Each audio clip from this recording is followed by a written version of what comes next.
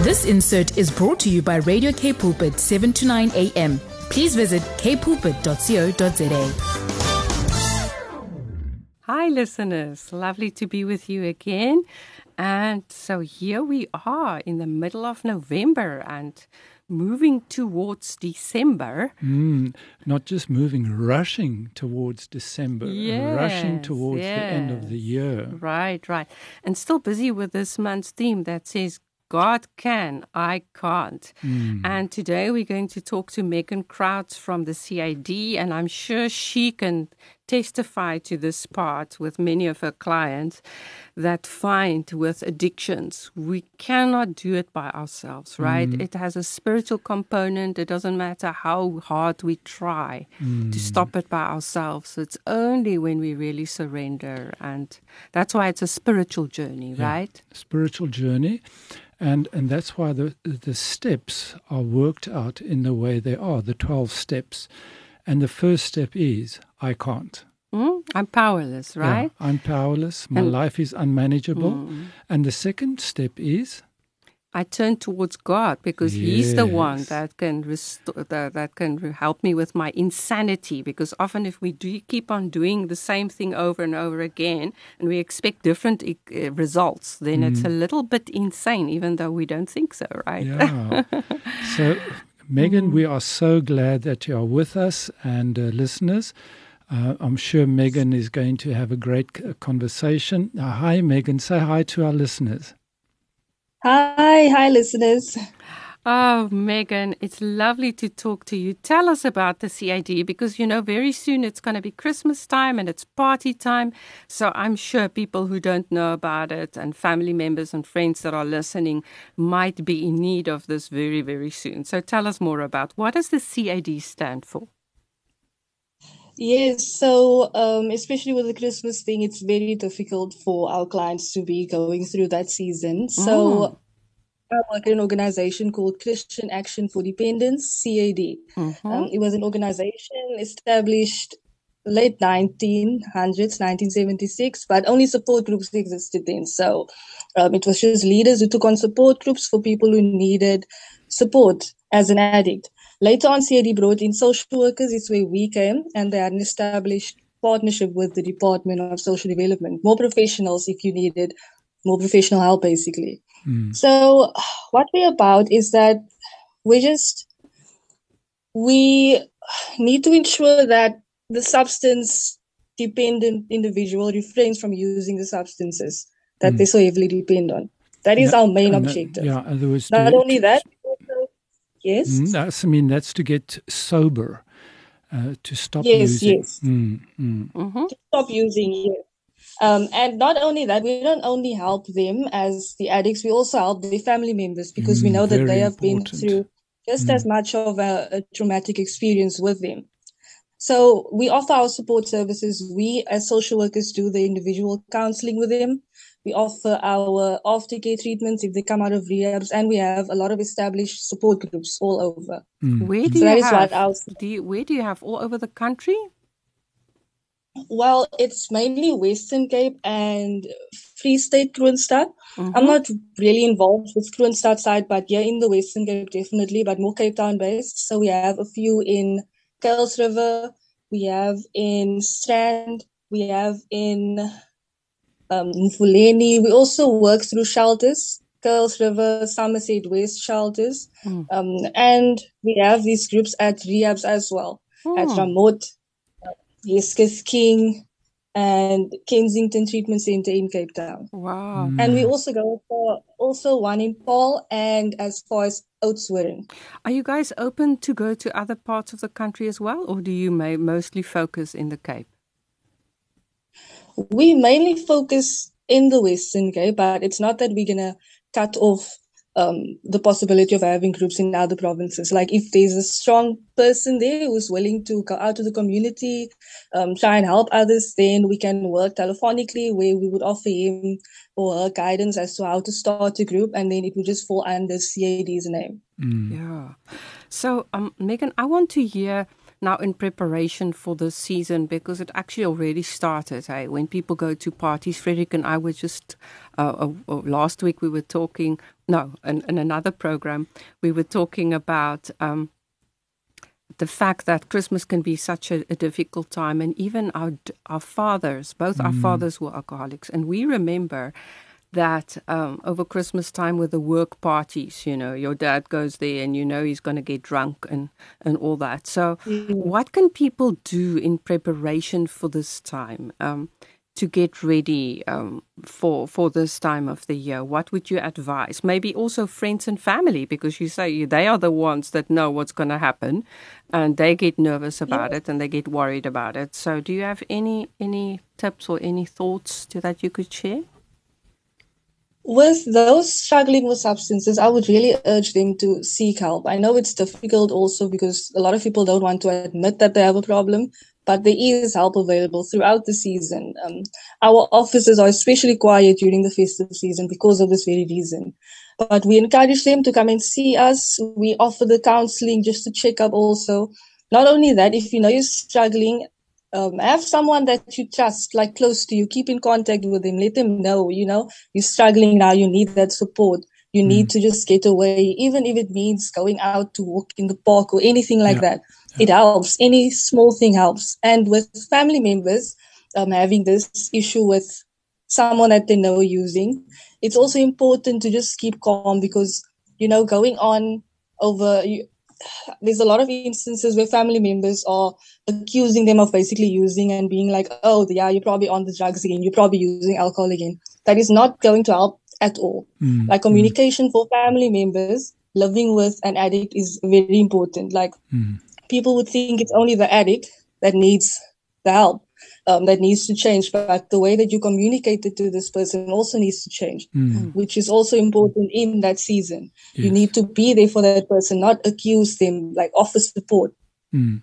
Because often that is what actually triggers them, right? It triggers the shame, and it actually puts them right down that spiral again, to that downward spiral.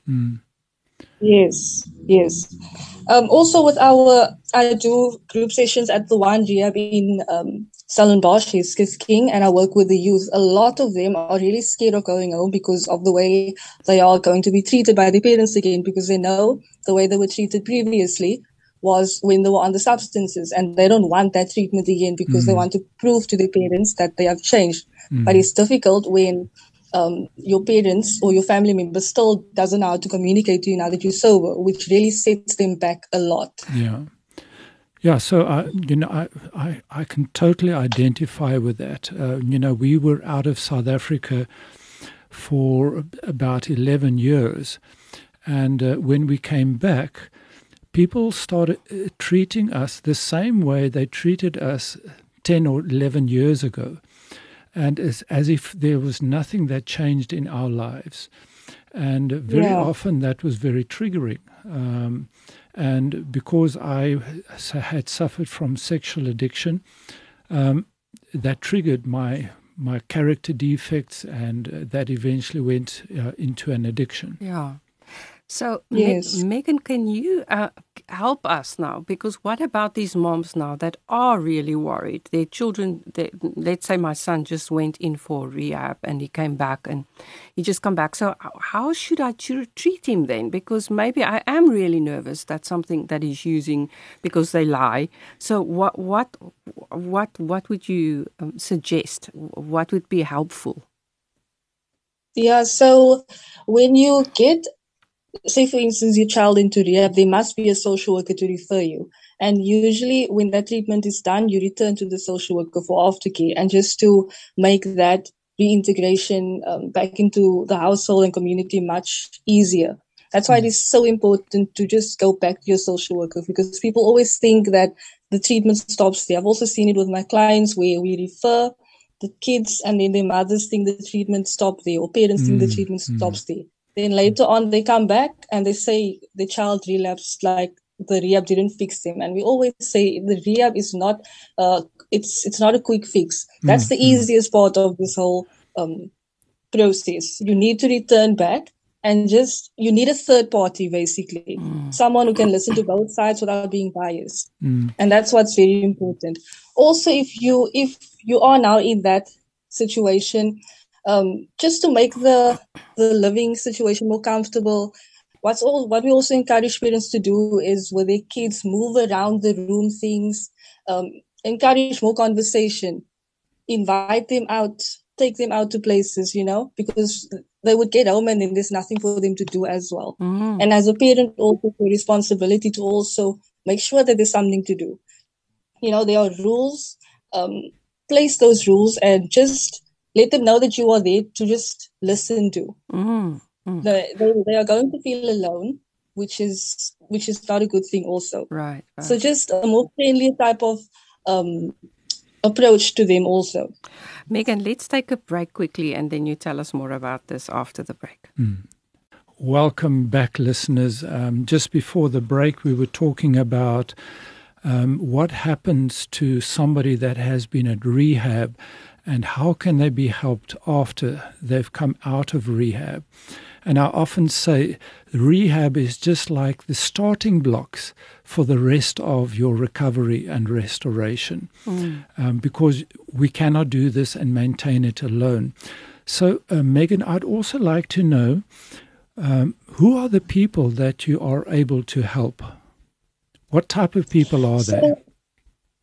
So who we help are mainly, only people using alcohol and drugs. We also help the family members, as we've said, that they've also been through a traumatic experience. So we try and work with both to see how we can work out a better living situation, basically.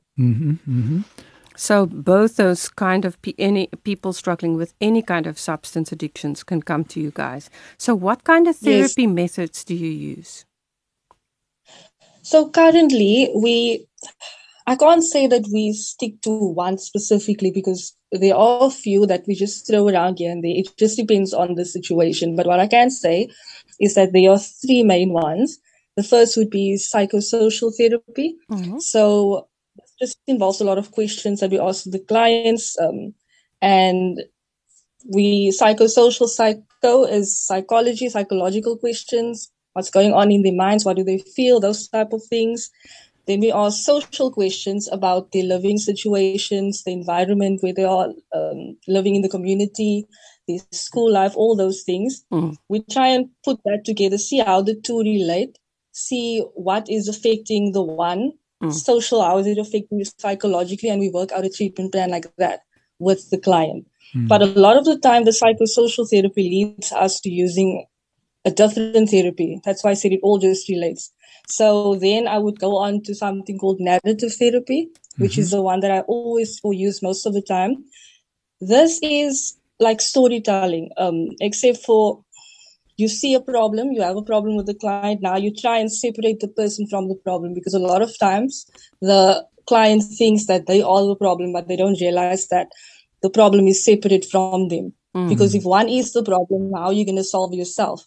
You need to see the problem as separate from you, then you can work with the problem. It's like you label an object the problem, then you can just work better if you separate yourself from the problem. And then another one, Megan, that happens while they are telling their own story. And that is what the narrative is.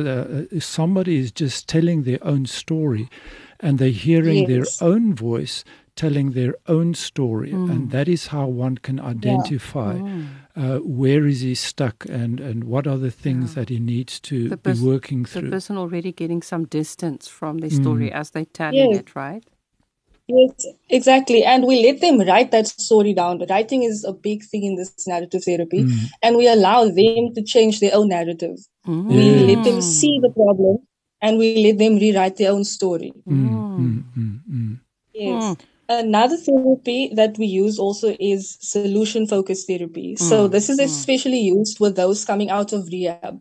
So with solution-focused therapy, we leave the problem. We only focus on the solutions now because you've been through rehab. That's where you focused on the problem. So the problem was already addressed at the rehab, and we all just want to move forward now and focus on solutions. I think that is super important, Megan, because when they return home or they return to their families of origin, everybody still remembers the active addict. someone that lies, that steals, whatever, all of those misbehaviors and dysfunctions, that is still how they see them. And so it's so important to help even the family to focus away from the problem and start working at the solution. Yes, exactly. That's why we also ask for family members to come in, because then we work together as you can't be throwing the problem in the person's face all the time if our focus is solutions. Yeah. And then apart from solution, what else do you do? And then there's a model that we use also, especially for those who are not ready to go to rehab, or we offer them the counseling. It's called the model of change. So there are, how many? 6 stages to this. But it's where you start at where you're not really certain whether you do have the problem yet. So you call that the pre-contemplation stage. You are unaware that the problem is, you're still in denial, basically. This is where we work through to get you to a point where you can actually admit the problem. Or like you acknowledge that the problem is there, which is contemplation stage. You're still on the fence about it. Do you find that people keep coming back in those situations? Don't they just come once or twice and say, no, I don't have the problem? How do you get them to keep coming back? Yes, that is something that we also struggle with. These only one visit, and then they don't return. But they see it themselves. That's why we can't also force any help, but they see themselves that they are getting worse. We don't really need to tell them, because especially with the people that they live, those people make sure that these people know that there is a problem. Yeah. It gets to a point where you just get to a point where there's no return, and then your last hope is to seek out help. I think that is at the point where we're at our wits' end. There's a crisis, and we just cannot do it anymore. And that is the point that we are talking about is I can't help myself. I can't solve this problem. I can't, if you have shame, I can't help myself. I'm just a bad person. But that is a beautiful door, the gift of desperation, the AA say, where you reach out for help. Yes, Megan. Yes. And I want to know then where does the spiritual part come in? Because now we're talking a lot about all the psychological parts, but tell me about the spiritual part. Okay, with the spiritual part, that is especially in one of the therapies, with the psychosocial. We also take the spiritual part into consideration. It is important for us to find out where they are at with their beliefs in their faith, whether they attend church regularly, whether they have a relationship with God. Usually, that's not the case. They just tell us that they are not at that point where they are strong in their faith, which is also a bit difficult for us because we can also only do so much. But we do encourage that they need to get into, they just need to get into touch with their faith, because that is a big step in preparing yourself for help. After the contemplation stage, as I mentioned, where they're unsure, then you get the preparation stage, and only realizing that you do have a problem, then you can only prepare yourself to be helped. Right. And that is also where we look at it holistically, and that's also where the spiritual factor comes in. But that is also a factor that we do struggle with our clients. Absolutely. We spoke to so many people also on this program. I mean, we do a lot of interviews. People that had gone through addiction that told us that it only got better when they realized they couldn't do it themselves, when they realized only God could help them. But it takes a while to get there, hey, because I think a person tries to fix the problem by yourself. And then if you can't do it, then maybe you try and get help from psychological ways, and that's helpful. But maybe you really need to get to a place to say, but I can't do this. Only God can help me. Yeah. I've also seen the difference between a believer trying to fight her addiction versus a non-believer, someone who's not in touch with their faith. Like I spoke to one of my clients who was a very strong believer, and she speaks highly of God and the plan that He has for her, and that she believes that God wouldn't have given her the battle if she could not overcome it. She speaks with motivation and dedication, despite the exhaustion. You can see how exhausted she is, but she still speaks so highly. And that, in relation to, compared to someone who wasn't in touch with their faith, we never asked that one client about his addiction. His answers would always be, I don't know. There's no motivation to change. He's just looking for help because his family member said so. And that was a big thing for me to take note of. Megan, I am so glad that we have another time when we're going to speak, because we're going to continue next week. And listeners, please be sure to tune in again. Megan is going to give us more valuable tips and very practical help next week. And I think next week it would be good if we could speak a little bit about drugs more, and tick, which we know is a big problem in the Western Cape as well. So listeners, be sure to tune in. Maybe you can give us the podcast for people that want to listen to the podcast, Frederick. Just before I do that, Suki, so some of the listeners may have been expecting an Emma to speak to us. Oh, right. And because we mentioned that in our introduction episode. Exactly. Emma was not able to make it, and so we're so glad that Megan was able to stand in for her. Thank you, Megan. And Megan is doing this now. Emma is not doing this any longer. So, thank you for remembering that, Frederick. So we promised that that Emma would be talking to us for the next 2 times, but now it ended up being Megan. But Megan, thank you so much. We're very thankful for your expertise, and we will talk more next time. God bless. And listeners, get to the podcast and download the podcasts at www.kpulpit.co.za/podcasts/into-me-see. We talk about intimacy with God, others, and ourselves. See you next time. This insert was brought to you by Radio K Pulpit, 7 to 9 a.m. Please visit kpulpit.co.za.